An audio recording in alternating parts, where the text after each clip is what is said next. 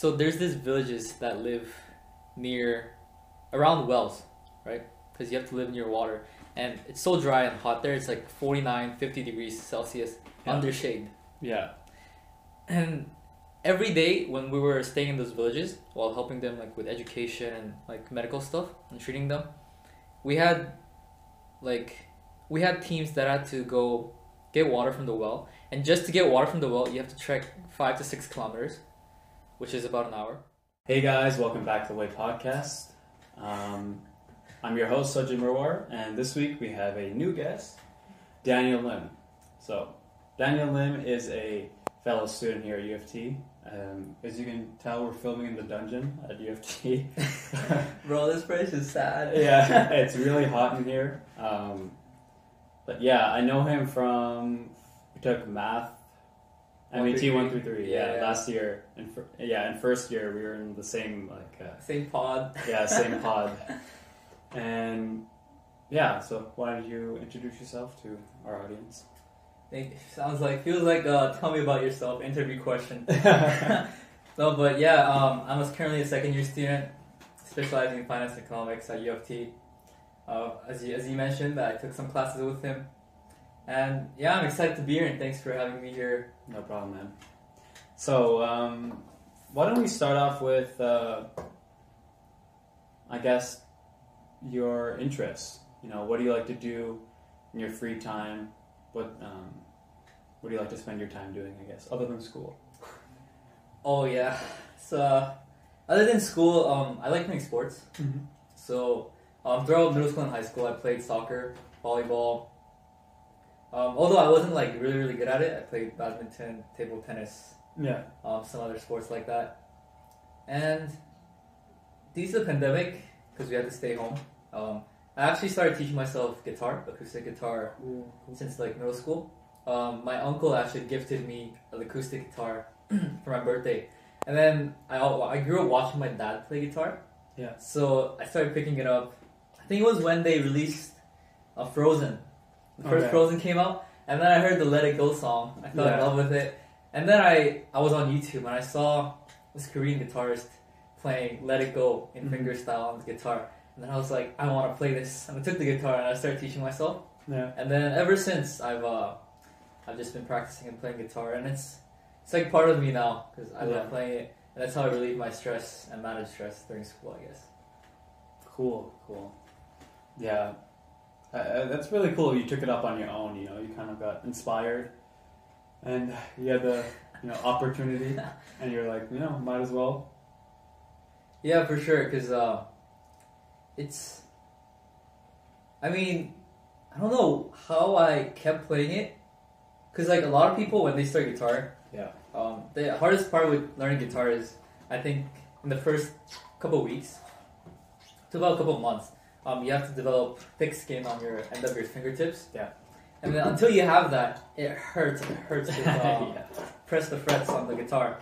So it hurt, and then but I just I don't know what I was thinking. I was like 12 years old. Mm-hmm. I kept playing it, and up to a point where all my fingers were bruised because I played like 8 to 10 hours a day.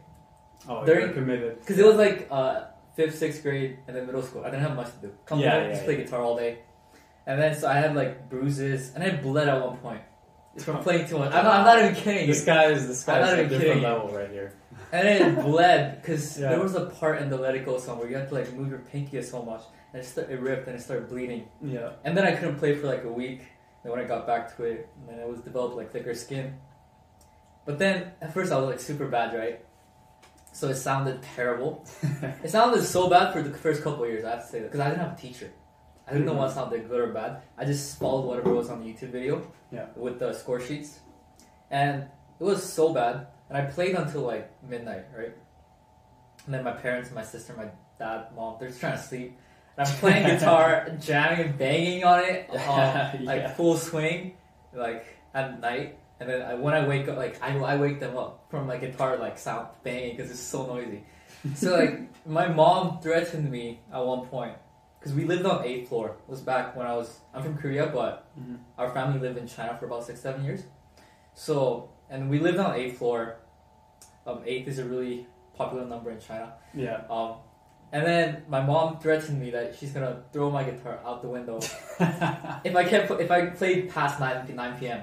I know that feeling. I had a restriction. Did your parents do that too? No, because I played trumpet as well, and it's not really, you can't really play trumpet by plugging your earphones in. Yeah, right? So they're like, can you please stop playing the trumpet in the house? It's so loud. I'm gonna throw the thing out the window. But yeah, continue.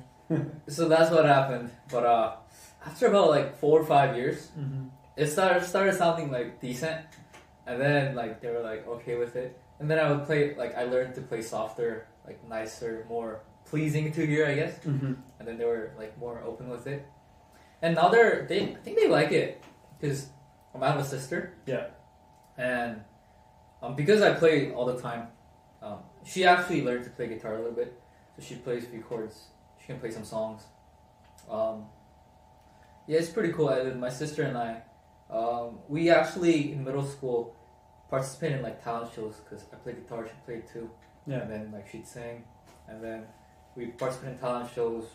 I did like fingerstyle duets and performances with people, and I was part of my church band as an acoustic and electric guitarist. I volunteered about like 2-3 years, and it's actually like starting something and keep pushing at it. You get to a certain level, and then it like kicks off, and you're like so glad that you did it.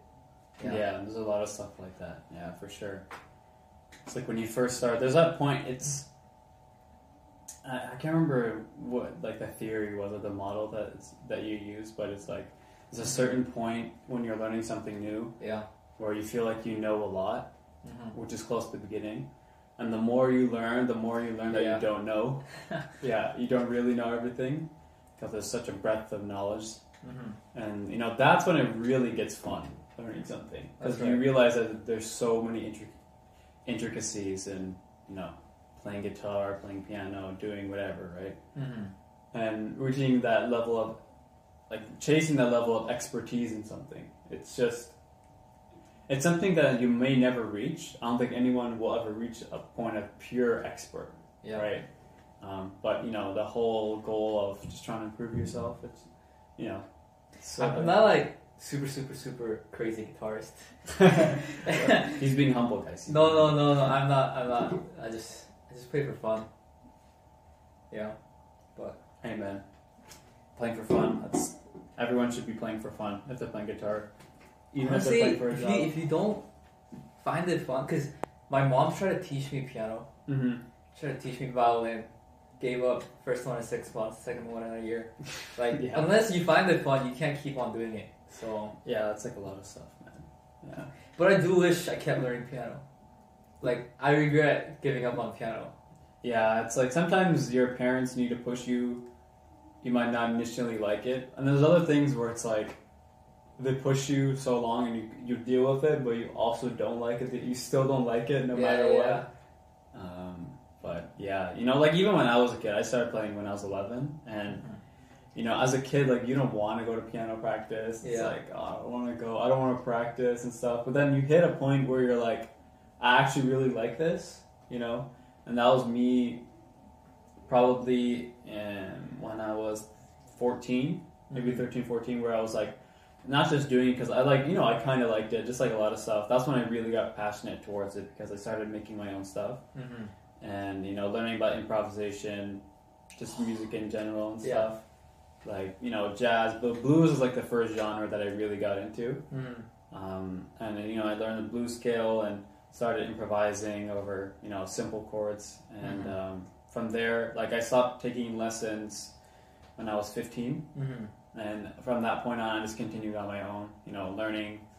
You know, YouTube's such a great source for learning anything. You know, more about jazz theory and composition and stuff like that, and just for sure, it was just so much fun, you know. And you know, I eventually got to the point where I produced my own tracks. You know, like they're not as good. Like, listen, guys, I've released 4 songs up until this point. You know, go listen to them, but better stuff is coming out. Okay, eventually. When's your next release? I don't know. It's coming along. It's the 7th of March right now when we're filming this.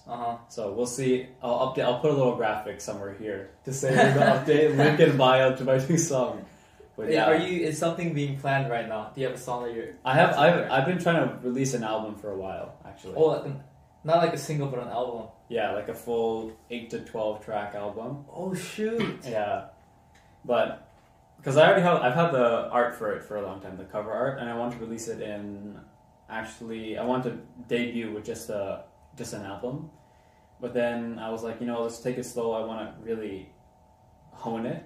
Mm-hmm. And, the songs that are supposed to be in that have changed. Like, the thing is, I have 4 songs out, but I have probably 80 things. Like, if I have a folder on my thing, it's like 80 different versions of tracks. Yeah. I have so many tracks that I've started, just ideas, and then never continued on them. But right now, I've got about maybe 6 tracks that I'm like pretty happy with. Mm-hmm. I'm working on one right now. I'm going to release the name for probably the cover in next few weeks or so. The single with actually a singer, another artist. Singer? Yeah, one of my old friends from middle school, actually. Yeah. We performed together in a talent show in grade 8. That's cool. Yeah, and like I haven't talked to her since grade 8. And you reached out? Yeah, because I saw she released a song with someone she knew. I was like, oh, she's still doing music. It'd be, I just sent her DM. And she's like, yeah, I'd be down to totally work together and stuff. And yeah. That's cool.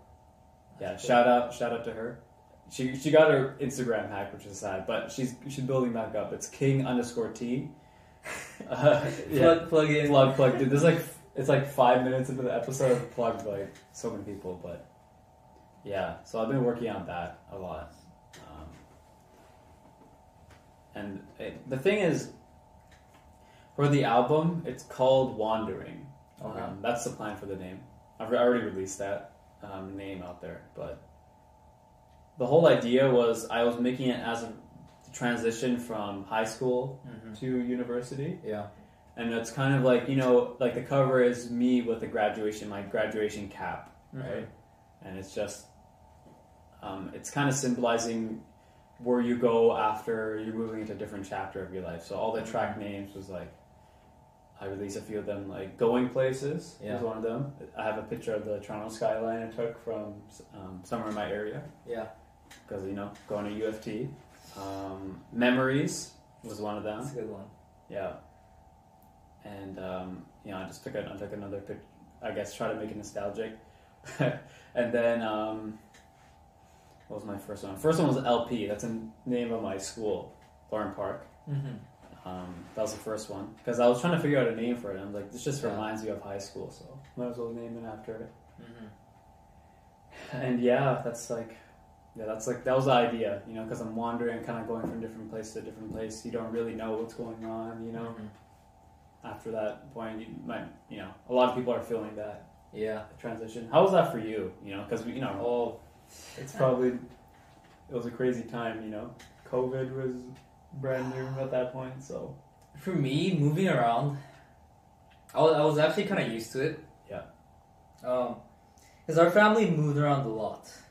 Because my dad was in management, so he would get placed in different cities to manage locations. So I was born in South Korea, Seoul. But even within Korea, we moved to a different city when I grew up in elementary school. And I think our family moved to about 5-6 different cities in China. And so like Qingdao, Shanghai, Hong Kong, Beijing, Shenyang, like that's all over the place.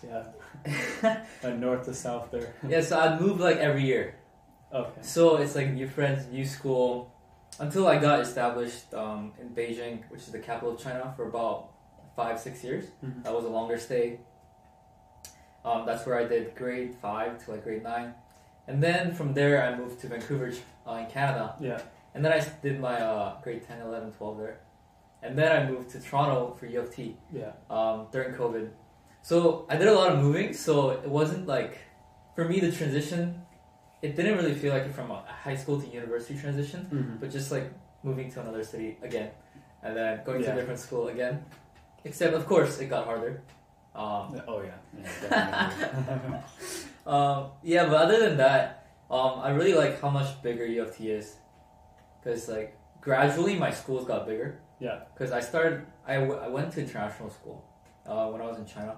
So it was like class of 10, then it became class of 20, 30, came to Vancouver, slightly bigger.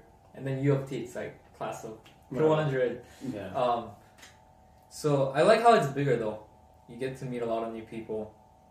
Yeah, for sure.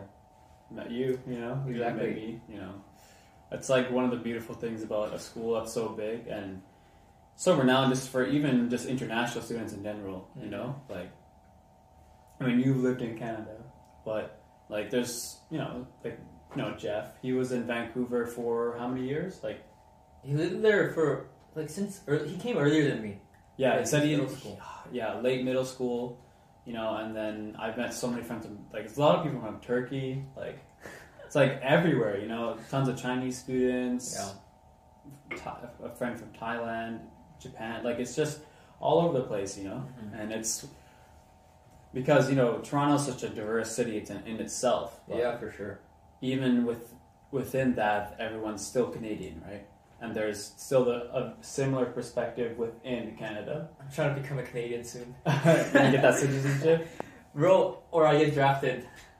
Oh yeah, you have to do the mandatory. So, I am Korean at the moment. I've held a Korean passport for about 20 years of my life. And it's all Korean male.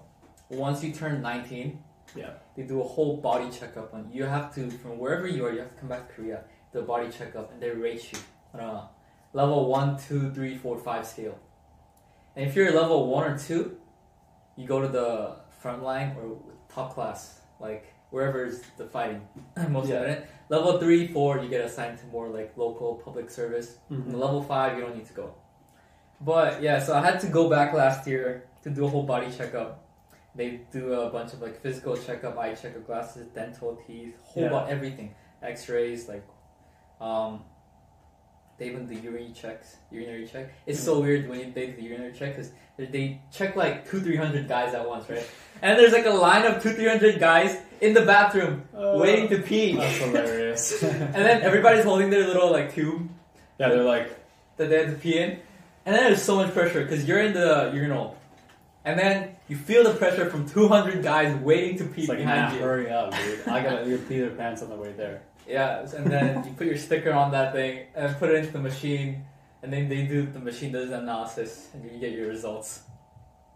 Yeah. But yeah, I got assigned to level 2 because they said I would have been level 1 other than because I have glasses. Uh-huh. If you have glasses, it's harder to like engage in combat, of course, than compared to a person who doesn't wear glasses, because it's dangerous too. So I got assigned to level 2, but that means I have to go. So I will be drafted pretty soon. Oh, all my friends actually went this year. Oh yeah. So my friends who were Korean friends who were at university went all of them went to army. But currently I'm in U of T. So if you're outside of Korea, you can delay it as long as you're in school. Oh, I see. So the plan here is that I have to get my Canadian citizenship before I graduate. Or just to go to graduate school too, Get your MBA. Yeah, bro. My original plan was marry a Canadian. Dude, that's like in every movie. Dude. Yo, I'm not even kidding. You gotta get it, man. But so I looked into it after high school. I was like, "No, can you get citizenship?" You're 20. Yeah, I looked into it. Yeah, and they changed the law. You can't get the citizenship even if you marry a Canadian. You still have to go through the same process. Yeah. Yeah. So our family actually got our permanent residence while I was grade 12. Mm-hmm. So after that, you have to wait like 3 years. Yeah. So by third year university, next year, I'll be able to apply for citizenship. It's cutting close. It's cutting close. It's cutting it close, man. But just fail a couple of classes, you gotta redo them, Yeah, exactly. I can't graduate just yet. Just gotta do a few more classes. So that's where I'm at in terms of military. Yeah, that's pretty intense, dude. Especially with Russia attacking Ukraine. I mean, yeah, it's so tense in the world. It's really sad, but because technically South Korea is still in war with North Korea, we only have a ceasefire and a peace treaty. So, and I think so far until 2022, in the past 2 months, North Korea shot 9 missiles at South Korea so far. That's 1 per week. So, if they start something, I'm getting drafted like right now. So they better wait a couple years before they start something. It's like, please, not yet. Just wait. Yeah, but yeah, bro. Like, please no more. I mean, yeah. Brings only one thing: death and destruction. You know.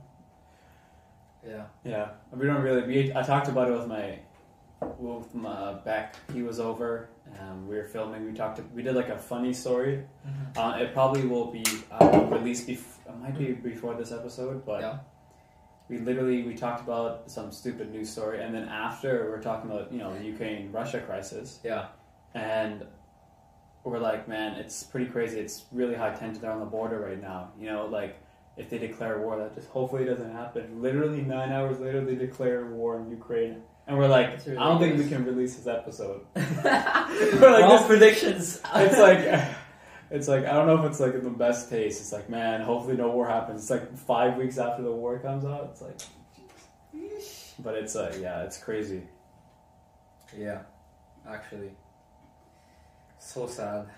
I know. That's why you're lucky when we're here, man. That's what reminds you. A lot of people. I talk about this with my friend Beck all the time, but we haven't talked about it on here really. It's that people have, especially in countries that aren't in direct conflict with anyone else within their own country. Mm-hmm. They have this false sense of they're almost entitled to like certain things, Yeah. And they don't really know how life could be and how it is outside of the bubble we have here. Yeah.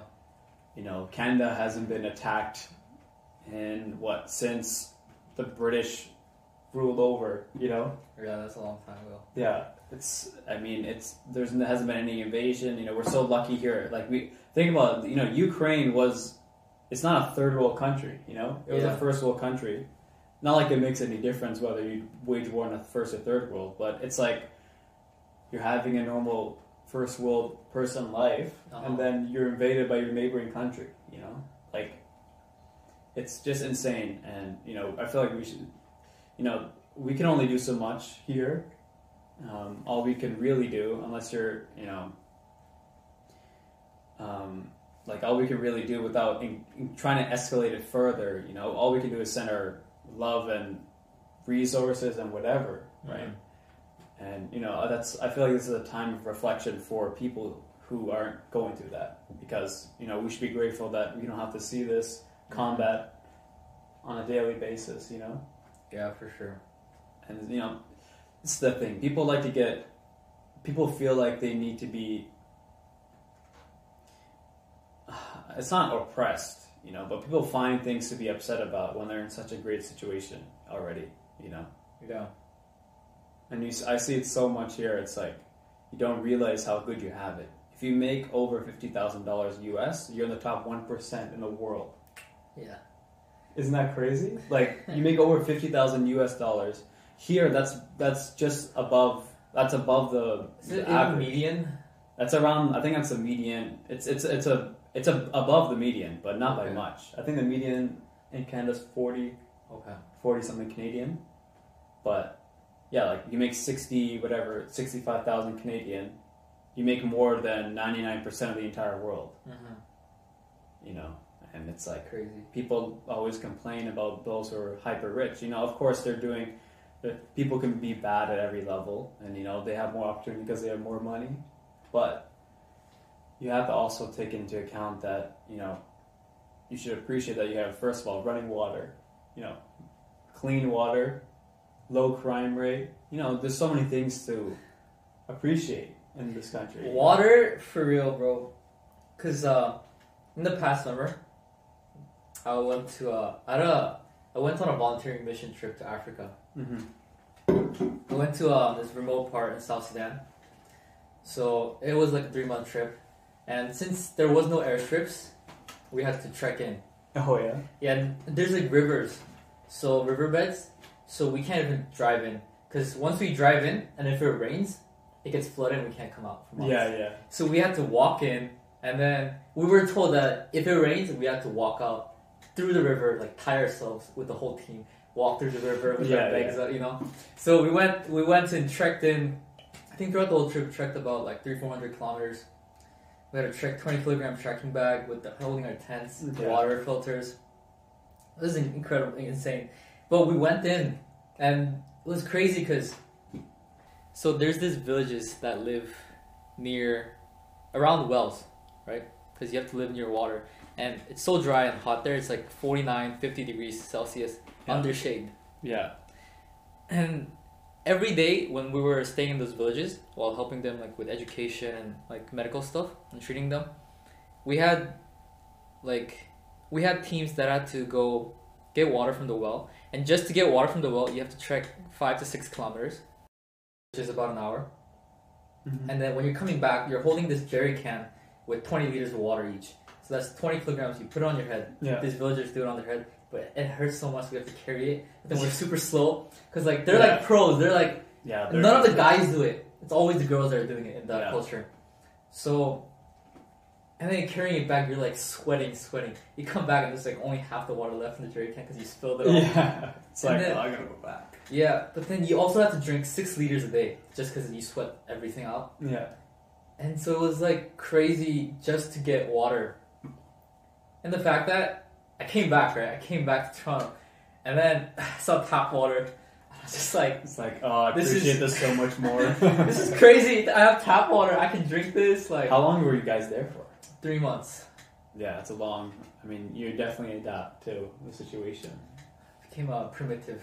Yeah, like it's like water.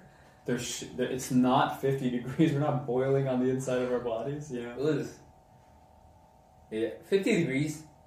You like sit under the shade, and you're dripping. Like snow just drips from what's snow? Sweat just drips from your face. Yeah. It's your brain gets fried. You literally feel fried. Yeah. It's crazy. It's like the only time I've been in that kind of heat. I mean, the difference. I mean, here it's like it's just humid here. It's different heat. But you know, we went to Vegas. Uh-huh.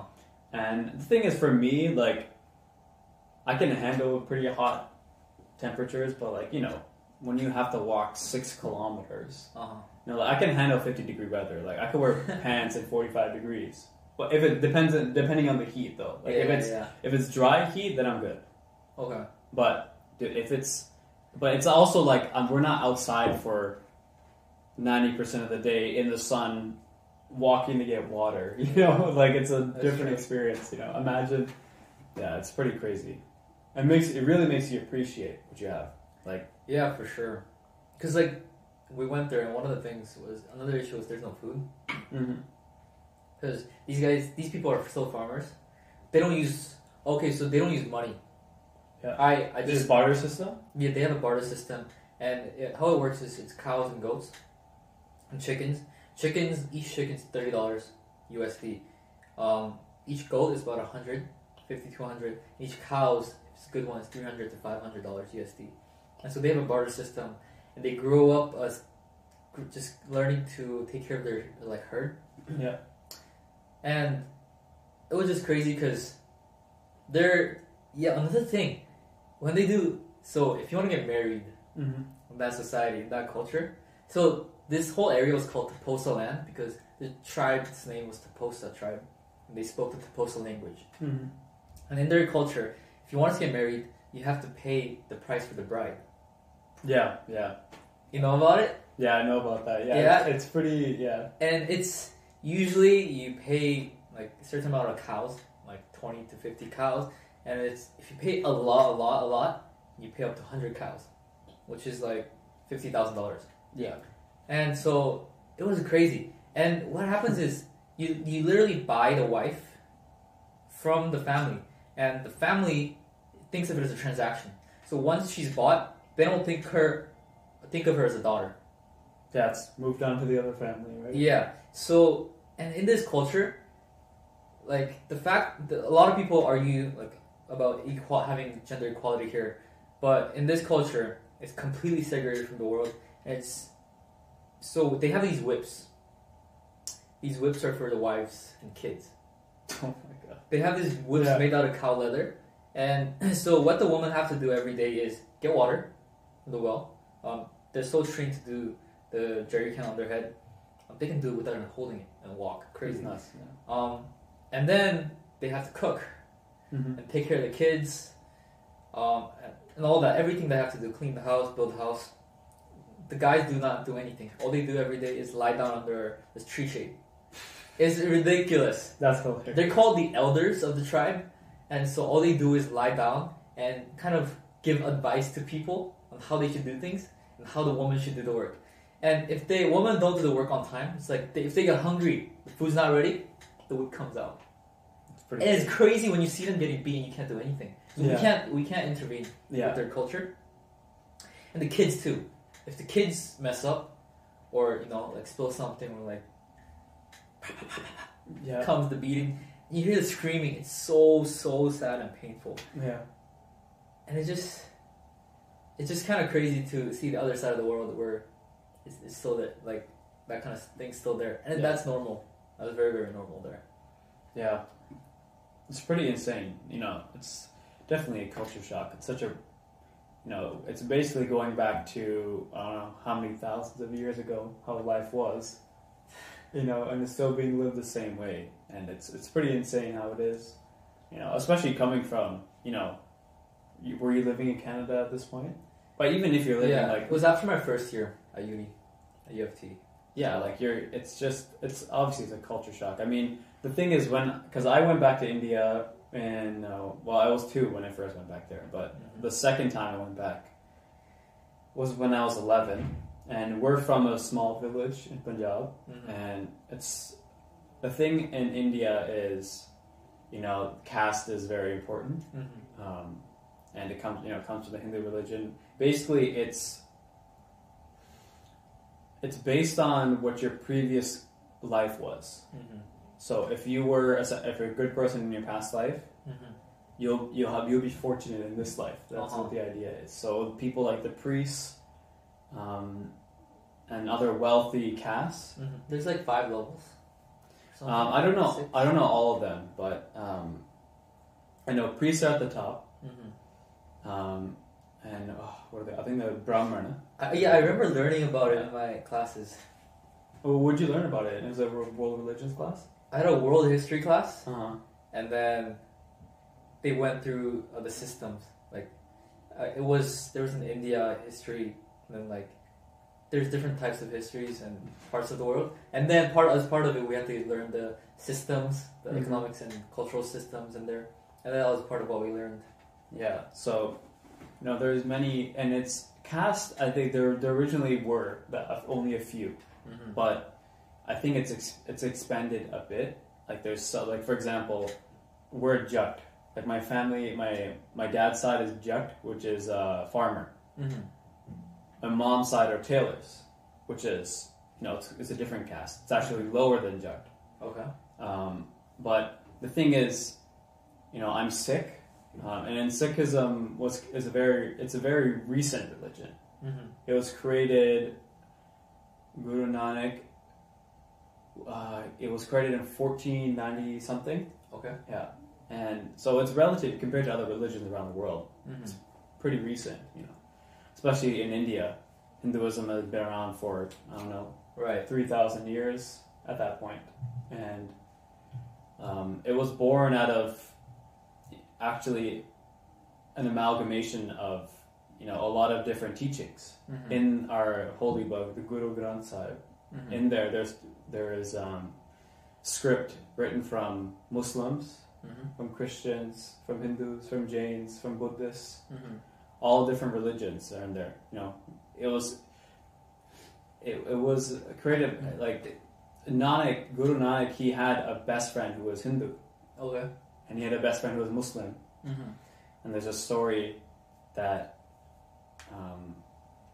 he cremated one and he buried the other one, and then when he died, they don't know where he went. They don't know where his body went. Obviously, it's just a story. He's a real person, but that was actually one of the main principles of Sikhism, is that caste does not matter.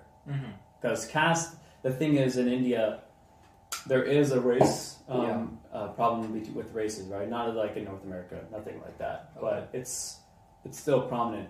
There's this idea of the Aryans. When you think of Aryans now, you think of Hitler's Aryan race, right? Yeah. But really, that term Aryan or Arya came from Sanskrit, which was, it basically referred to someone who was noble, but eventually came to be known as a genetic group.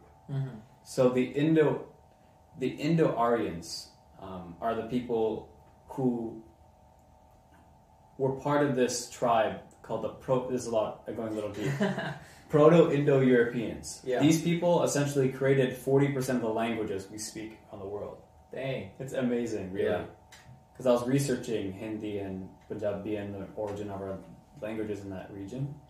And Proto-Indo-European people, they are from the Eurasian steppe or steppe. They argue whether, between Turkey and Georgia, that area, maybe about, I don't know how many thousands of years ago, but they say basically all languages of Europe, and then the languages of Iran and India, were born from that language, Proto-Indo-European, and then the Indo-Aryans were the ones that came to obviously northern India, and then the original people who were there for many years were the Dravidians, and there, for example, there are a lot. The stereotypical Dravidian look is someone who is much darker, shorter, and then Indo-Aryans or Aryans were people who were taller, had sharper noses, lighter skin. I would stereotypically be an Indo-Aryan. I'd be an Aryan. Okay. But now, in modern times, people present differently, obviously. People in the south are shorter, darker. People in the north are lighter, sharper nosed. But the thing is, if you go look at people's DNA, everyone's DNA is nearly the same component of both, Dravidian and Aryan. But it's just how it's presented. And that is something that's existed also in India as well. And that, prevailed through the caste system as well. And, it's changed a little bit, but really, since it's a Hindu-dominated society, 70% Hindu, it's going to prevail throughout society. For example, Patel, that last name, if somebody is a Patel, they call them a Singh. If they still believe in the caste, they'll say, I'm not a Singh. Don't call me, don't confuse me for those. They're lower than that. Yeah. And the caste system it's so ingrained in society.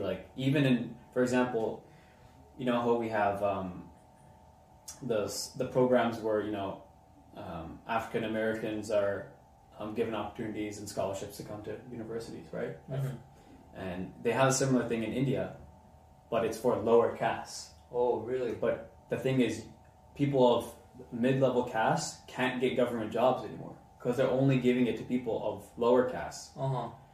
And it's it's just crazy what's going on right now in India. The situation is it's pretty insane right now.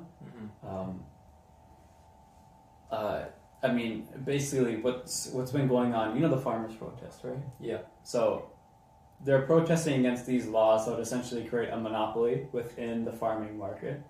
Before, it was kind of like perfect competition a little bit. Econ coming in. Yeah. There was a price ceiling or floor. Yeah, there was a minimum. The minimum you had to sell at. Right? Okay. And basically, they'll get a minimum of this amount from the farmers. Will all get that, right? And it was like that for a long time. And then they introduced these laws, especially in Punjab, right? Punjab produces tons of, almost all of the produce for India, and almost a lot of the water comes from there, right? Punjab, the name comes from Panj, which is 5, and Ab is river, 5 rivers. Okay.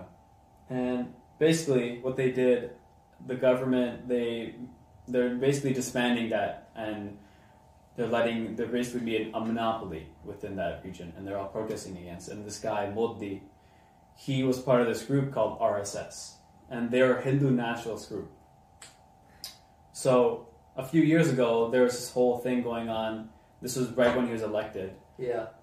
Basically, Hindu extremists and nationalists were attacking people, calling them cow smugglers, So in India, you can't kill cows at all. Like in certain parts of the country. Really? Yeah. Why is that? Because, you can't eat, Hindus don't believe in eating beef. Right.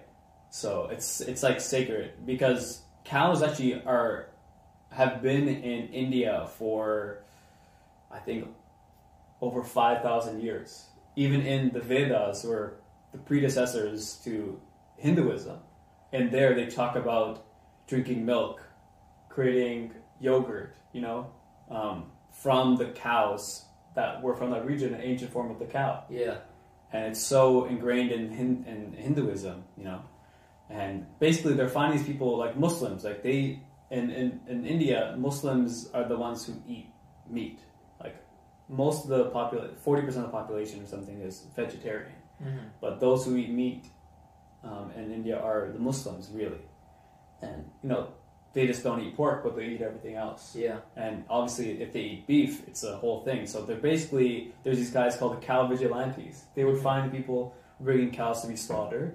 They would find them and beat people. Like a gang of 30 people would take the guy out of the car. And there's hundreds and hundreds they'd go to the person's house, kill them. These are all like extremists. And there's no prosecution of anyone. And this has been going on for maybe 4 or 5 years. Still, right now? It's gone. Right now, it's at its peak. There's no it just keeps on going up because the elections are coming up. And Modi was part of I said RSS. RSS is the Hindu National Group. Yeah. And he's not going to do anything, right? Basically, they're following this. There's so much propaganda about this idea of Hindutva, which is basically pure. It's not pure. It's like one people of India, right? Mm-hmm.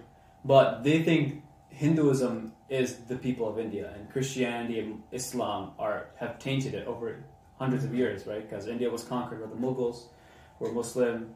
Christianity is growing in India. Mm-hmm. Muslims are the second highest concentration of a different religion there. Mm-hmm. They make up, I think, just under 20%. Mm-hmm. And they're trying. Islam is one of the fastest growing religions in the world. Yeah. And the thing is, they're trying to eradicate that, essentially. And they're basically a Nazi group for Hinduism, to put it bluntly. And, they're, even in South India, in Karnataka, they released, Muslim students who are in hijabs were being harassed. You can't wear that at school by these RSS members. They're, brainwashing these youths. And they adorn these saffron scarves. That's their garb of choice. Uh-huh. And basically the government there and the state, not even the city, there's so much harassment. Basically said you can't wear any religious garb at all, including the saffron scarf, including the hijab, because they know they can't say you can wear whatever you want. Yeah. Because they know this harassment is going to continue to happen. And now hijabi girls can't wear their hijab to school. Yeah. And then it's just crazy what's going on in there, dude. And the election's coming up, and it's just so much propaganda, brainwashing. I was on YouTube, and there's so much propaganda against it. There's this channel, I forget the name of it now. Something with Bharat in the name, but it's basically the main channel where they're discussing that idea of Hindutva, making India a Hindu nation once again. Yeah. Sounds familiar, right? It's crazy, and and the thing is, Sikhs are a religious minority. Yeah. There's only 25 million in the whole world. Okay. Yeah. And in India, they make up about 2% of the population, maybe less. Mm. And the thing is, there's always been a problem between Sikhs and the government. Mm-hmm. Ever since the British have been there, even before that, the Mughals, the Persian invaders, they came. Mm-hmm. They took over India.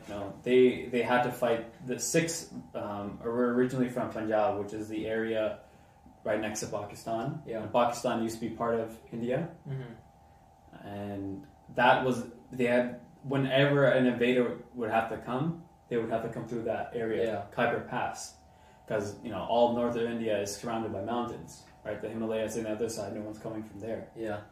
And so we've been besieged for so long. We're the ones fighting the wars, right? And eventually, they're taking over the whole country. It's been ruled over by multiple different people within. And then, there's when the British came in and they took over. Mm-hmm. There's been countless massacres of people. You don't even. There's this movie. I actually watched the movie about it. I forgot the title of the movie. Udham Singh? I don't know, but it was about the massacre. Which one though? I watched it in my history class. I don't know the title. But it's about the massacres in India when the British came in. It was probably, there's a lot of movies. The thing with Punjabi movies, they're either really stupid rom-coms or they're like serious. Oh, it was a serious one. Yeah, serious 3-hour-long war movies. There's not a single joke. Like, if you want to watch a movie and really see how the British treated, India, you watch this movie called Udham Singh, who's a freedom fighter. It was released a few years ago. This took place after this massacre in Amritsar, which is where the Golden Temple is in India. Mm-hmm. And basically back then, more farming laws, same sort of thing was happening, but by the British. Mm-hmm. This is in the 30s. And they're called the Black Laws. Basically the same sort of idea, taking away the rights from the farmers. Yeah. Many protests. And this was when the British were losing the grip of India. Yeah. Slowly, after hundreds of years, pillaging the land, they're slowly losing their grip, leading up to the war. Mm-hmm. And there's these two freedom fighters, Sikh freedom fighters. Everyone talks about Gandhi, right? Yeah, famous guy. Yeah, but Gandhi when he came in, the British were already leaving. Okay. He was the one in the government. He's painted as the father of India, but mm-hmm. he wasn't the one actually fighting on the ground level. This guy, Bhagat Singh, one of the most famous faces in Sikh history, he was a freedom fighter for India, not just for Sikhs. And they would launch strikes against the British. They would be is martial law. They would go to the embassy and they would attack the embassy, and it was just like guerrilla tactic. Like, it's just revolutionary times. And then Bhagat Singh was captured and he was hung by the British. And after that, Udham Singh, the movie is about his story of how he continued after mm-hmm. Bhagat Singh was killed. Because after he was killed, the revolution was dying. It was done. Yeah. Basically. And for many years, right? Then when the war started, he traveled all around. Like, he traveled outside of India to cut his hair, shaved his beard. He went to Russia mm-hmm. To try to get help from the communists to help, because they were socialists, both of them, because they thought monarchy was obviously ruining the world, the world they live in. Mm-hmm. He went all these different places, and he eventually made it to England, and he assassinated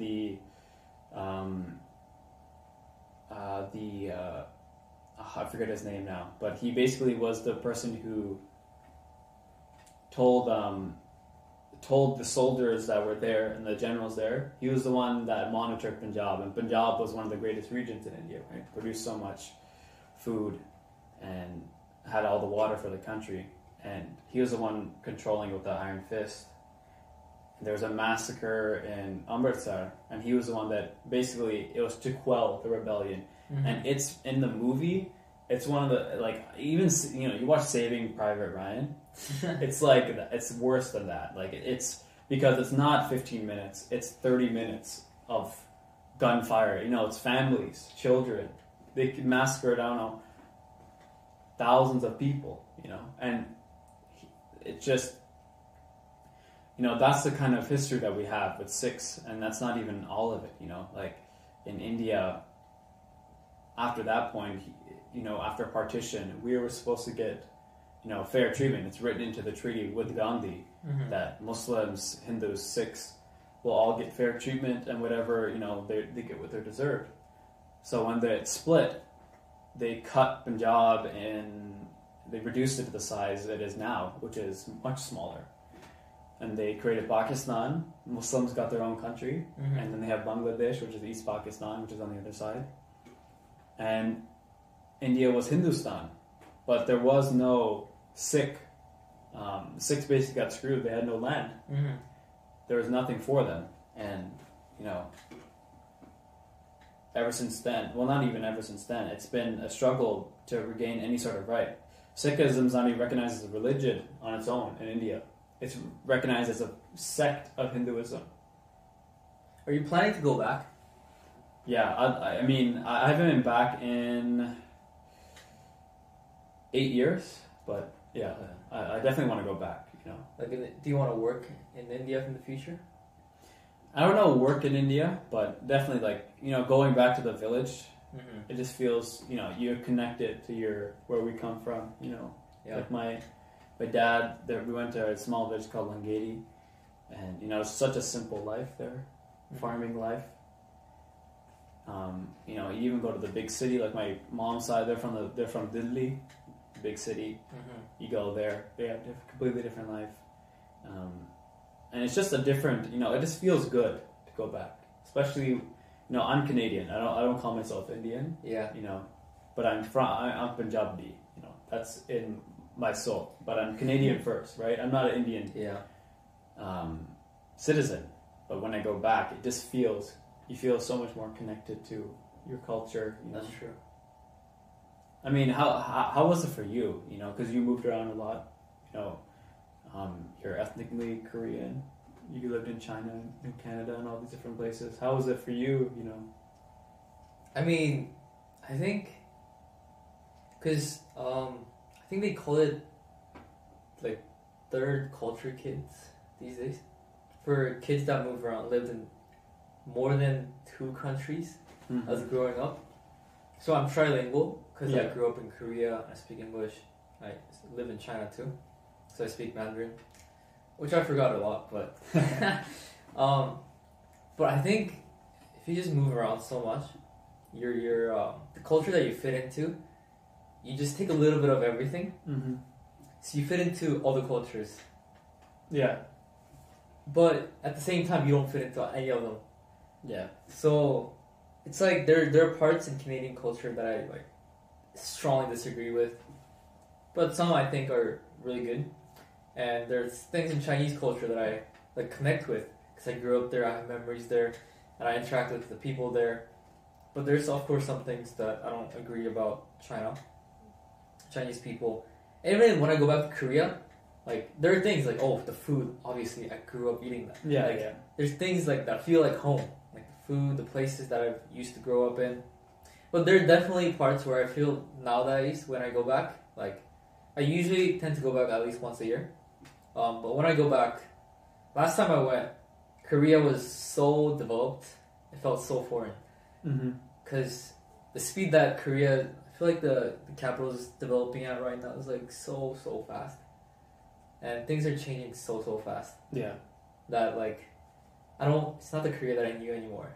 Yeah. Because I left Korea for 9-10 years, and it's a whole different country now. Yeah. Yeah. It's pretty. In some ways it's kind of interesting because especially it's like if I left Canada, live different places for 10 years and then come back, it'd be so different. Especially maybe 10 years ago, Seoul wasn't as developed as it is now, and as you're saying, it's been a rapid development ever since you've been back there. And I mean, I think it was especially just because I went back to Seoul because that's the capital. All the technology coming to capital first. Yeah, but because I don't personally plan on living in Korea in the future or working there. I really don't like the Korean working culture. Yeah, I know a little bit about that. Yeah. Or the Korean education culture. That's why I got out of there. Yeah, that's a whole other episode we could do on that probably. That's why my parents decided to. We had a chance to go back into Korea when I was in middle school, so we could have went back into Korean education system. But my parents no, That's why I ended up here. I'm really grateful for that. But that made me think that I don't want to go back in there anymore. So, but my grandparents are all still there. So, I definitely want to visit. Except that, like I mentioned, if I become Canadian, I'm going to have to get a visa to get in. Yeah, that's true. So that's a little... It feels a little weird, right? Yeah, and my grandparents want me to be Korean. They're like, they want like their grandsons to be like have their blood carried down Korea, you know. I think my parents don't care as much. Yeah. But, and of course, I care less. Yeah, because like, the military is what's ahead of me. I mean, yeah, mandatory services. They gotta get rid of that. They gotta make peace with North Korea. And they gotta get rid of it. Yeah, man. Kim Jong-un, come on. If you're watching this, bro. Yeah, if you're watching, please. He's probably the only person watching this, actually. Yeah. If you're watching this, we love you. Please. We love you. Please. Just open up, open up the borders. We'll be good. Mm-hmm. North Korea is actually such a rich country. They have all the minerals, all the resources. They're not developed enough to utilize those. Yeah, I mean, and then you don't really have the best leadership. Yeah, I mean, it's pretty. Have you heard that that podcast with? I don't know if you heard. It was with Joe Rogan on with Yeonmi Park. Wait, she escaped from North Korea. Bro, I don't know if you've heard that. I've talked to a lot of North Korean refugees. Yeah, it's like, first time, obviously you hear about things that happen, but you never hear from the mouth of someone who grew up there, left as a teenager, the trials that they had to go through to actually leave the country, It's just insane, man. That a place like this still exists in the 21st century. It exists. I know. It's pretty nuts, man. It's just, what can we do, right? What can we do at this point? All we can, we can advocate for involvement of other countries within, UN. But the problem is there's so many countries aligned with North Korea's ideal. I mean, it's so difficult. What is China gonna annex Korea or North Korea? It's like, I don't think that's likely. No, it's not. I mean, isn't they're talking about, is North Korea a puppet state of the Chinese government? Like, sort of. Yeah, it's because they get so much funding from China. Yeah, and especially Russia too. Yeah, I mean, all these world superpowers. I mean, they're on the UN. What are they gonna do? Just they're gonna annex their own, one of their allies. That's not gonna happen. A lot of people are rooting for reunification of Korea. Mm-hmm. Because we're the same people, we speak the same language. Yeah. There are still a lot of people, a lot of families that were separated because of the war in the 1950s. And every once in a while, they have reunions. So they open up the border, and then they let the families meet. That's actually crazy. So the North Korean and the South Korean families, these people are 90 years old, 100 years old. Yeah. Their brothers and sisters and families see each other once every 2-3 years, just because they open up the border just for them to meet each other. Yeah. But now that it's 2022, the war was 1953, something like that. Yeah. And that it's been so long that these people are most of them are dead now. Yeah, that used to have family that still live. So there's no more of that reason to open up the border and have that friendly meeting and all that anymore. And back then they used to have TV shows in Korea where they'd have TV shows where people would come out and they'd be oh, I'm looking for this person. Last time I saw them was at this train station. Yeah. He looks like this, that, and in North Korea they'll see that television. They'll be oh, it's me, and then they come and they make people meet. Yeah. That kind of thing. But none of that is there anymore because obviously those people are all dying. Yeah. Just because of age. But I really hope Korea unites. If the unification happens, I think there will be huge synergies because South Korea is really highly developed in technology. Mm-hmm. And then infrastructure, while North Korea has all the resources. So like there's all the economists and studies and research done into like, what if they reunite? What will be the cost and what will happen to the growth, next GDP growth and all that? Yeah. And it's in the long term beneficial, in the short term very detrimental to South Korea. Yeah, I mean it's like you've been at war for 50 years or whatever, 70 years actually at this point. Yeah, so like Korea will actually have negative GDP growth in the first 10, 20 years because they have to invest so much into North Korea. Improving infrastructure. Yeah, but in the long term, it's good obviously. Yeah, because they have the resources. But of course, all the presidencies, they're trying to get the short term. They're trying to get in the office. They're only looking short term. It doesn't really work out. And China and Russia is not going to just sit there and watch us. Yeah, they're too involved in that. Yeah. So, I'm praying that they reunite sometime. Yeah, man. I mean, it's something like even in India, Pakistan and India, that partition. Like my family's actually from Pakistan originally because that was Punjab. And on partition, if you want to be Muslim, you stay here. If you're not, you have to get out. Doesn't matter. And so many. I think there was upwards of 1 million people have died during partition, just from that, because some people displaced, kidnapped. Like one of my great grandfather was kidnapped. Yeah, goodness. They didn't when they crossed the border. Yeah. To come where we are now. Uh-huh. They didn't see him for weeks. He was kidnapped, and then his best friend had to get him out. That's crazy. And this kind of stuff, like our family it's not even an outlier, and even after that, like 84 is another thing big in Sikh history. It was a really rough time for Sikhs, and it's basically, I mean, we can, I guess I can talk about it, but so in 84, there was this president, Indira Gandhi, daughter of Gandhi, and she enacted these. Basically, there were again laws being forced onto Punjab, restricting their access to water, restricting their rights as a state. They're one of the only states that is basically controlled by the government. Because the government needs control over all of India's resources are basically there in terms of food and water. And, obviously they're opposing these laws. And Sikhs, they live in that region. It's not like they own that region, but we've been there for many hundreds of years. And, it's always connected between these two people, right? This people in this land.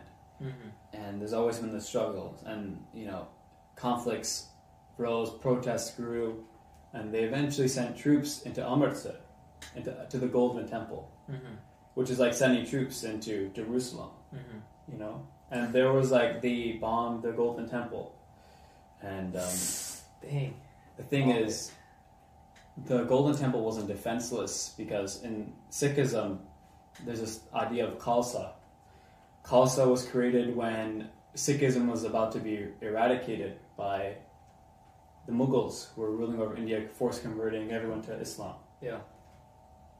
It was basically the idea of a warrior people. Because Sikhism is about, helping those, obviously like many religions, helping those who aren't as fortunate as us, but also defending them. Many Amritdhari Sikhs who were baptized Sikhs, they carry this thing called a kirpan. It's a small knife about this big. Yeah. And it's used to, whenever you have to defend yourself, your family, or someone who is less fortunate than you. And that's the idea of a khalsa. So, the people at the Golden Temple are armed, right? Because we've been persecuted for so long. So they defended themselves. Right, but hundreds were died, many were injured, and you basically bombed, a holy temple. Yeah, that's yikes. And Indira Gandhi's guards were 2 Sikhs, and they assassinated the president, the prime minister. Huh. So, and then after that point was when it just went insane, basically. So after that point, there's this thing called Operation Blue Star. And basically it was, India will never admit it, but it was a government-organized eradication of Sikhs in the 80s. So they would send out armies, what was his name? P.S. Gill. Basically, he's known as the bane of Punjab's existence, essentially. He was the one that enacted that within that region. And basically sent out people to find Sikhs. And it's easy to identify, right? You wear a turban, you cover your head. Yeah. Many Sikhs do that. And that's why a lot of them immigrated during that time. They came as refugees, being persecuted. It was essentially a genocide going on for many months. Dang. Like, they would find people, they're burning them alive in the streets. And, Sheesh. they estimate that the Indian government says maybe 2,000 people died, but really it was upwards of 10, 15,000 people were killed in a matter of 2 weeks, And from this idea of the Khalistan movement, Khalistan is the push for a Sikh country, separate like Pakistan and then India, Hindustan. There's a separate because, this horrible atrocity came about, And this idea of Khalistan and the Khalistanis, these people who are separatists, they rose up and they're fighting against the government after this massacre happened, this genocide essentially.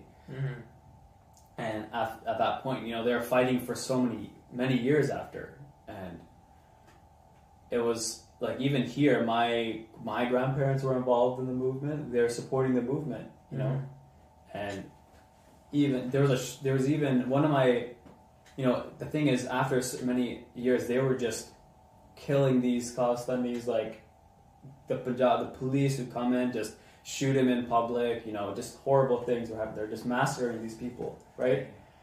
Because they're funded, they're insurrectionists being funded they have to be funded from the outside.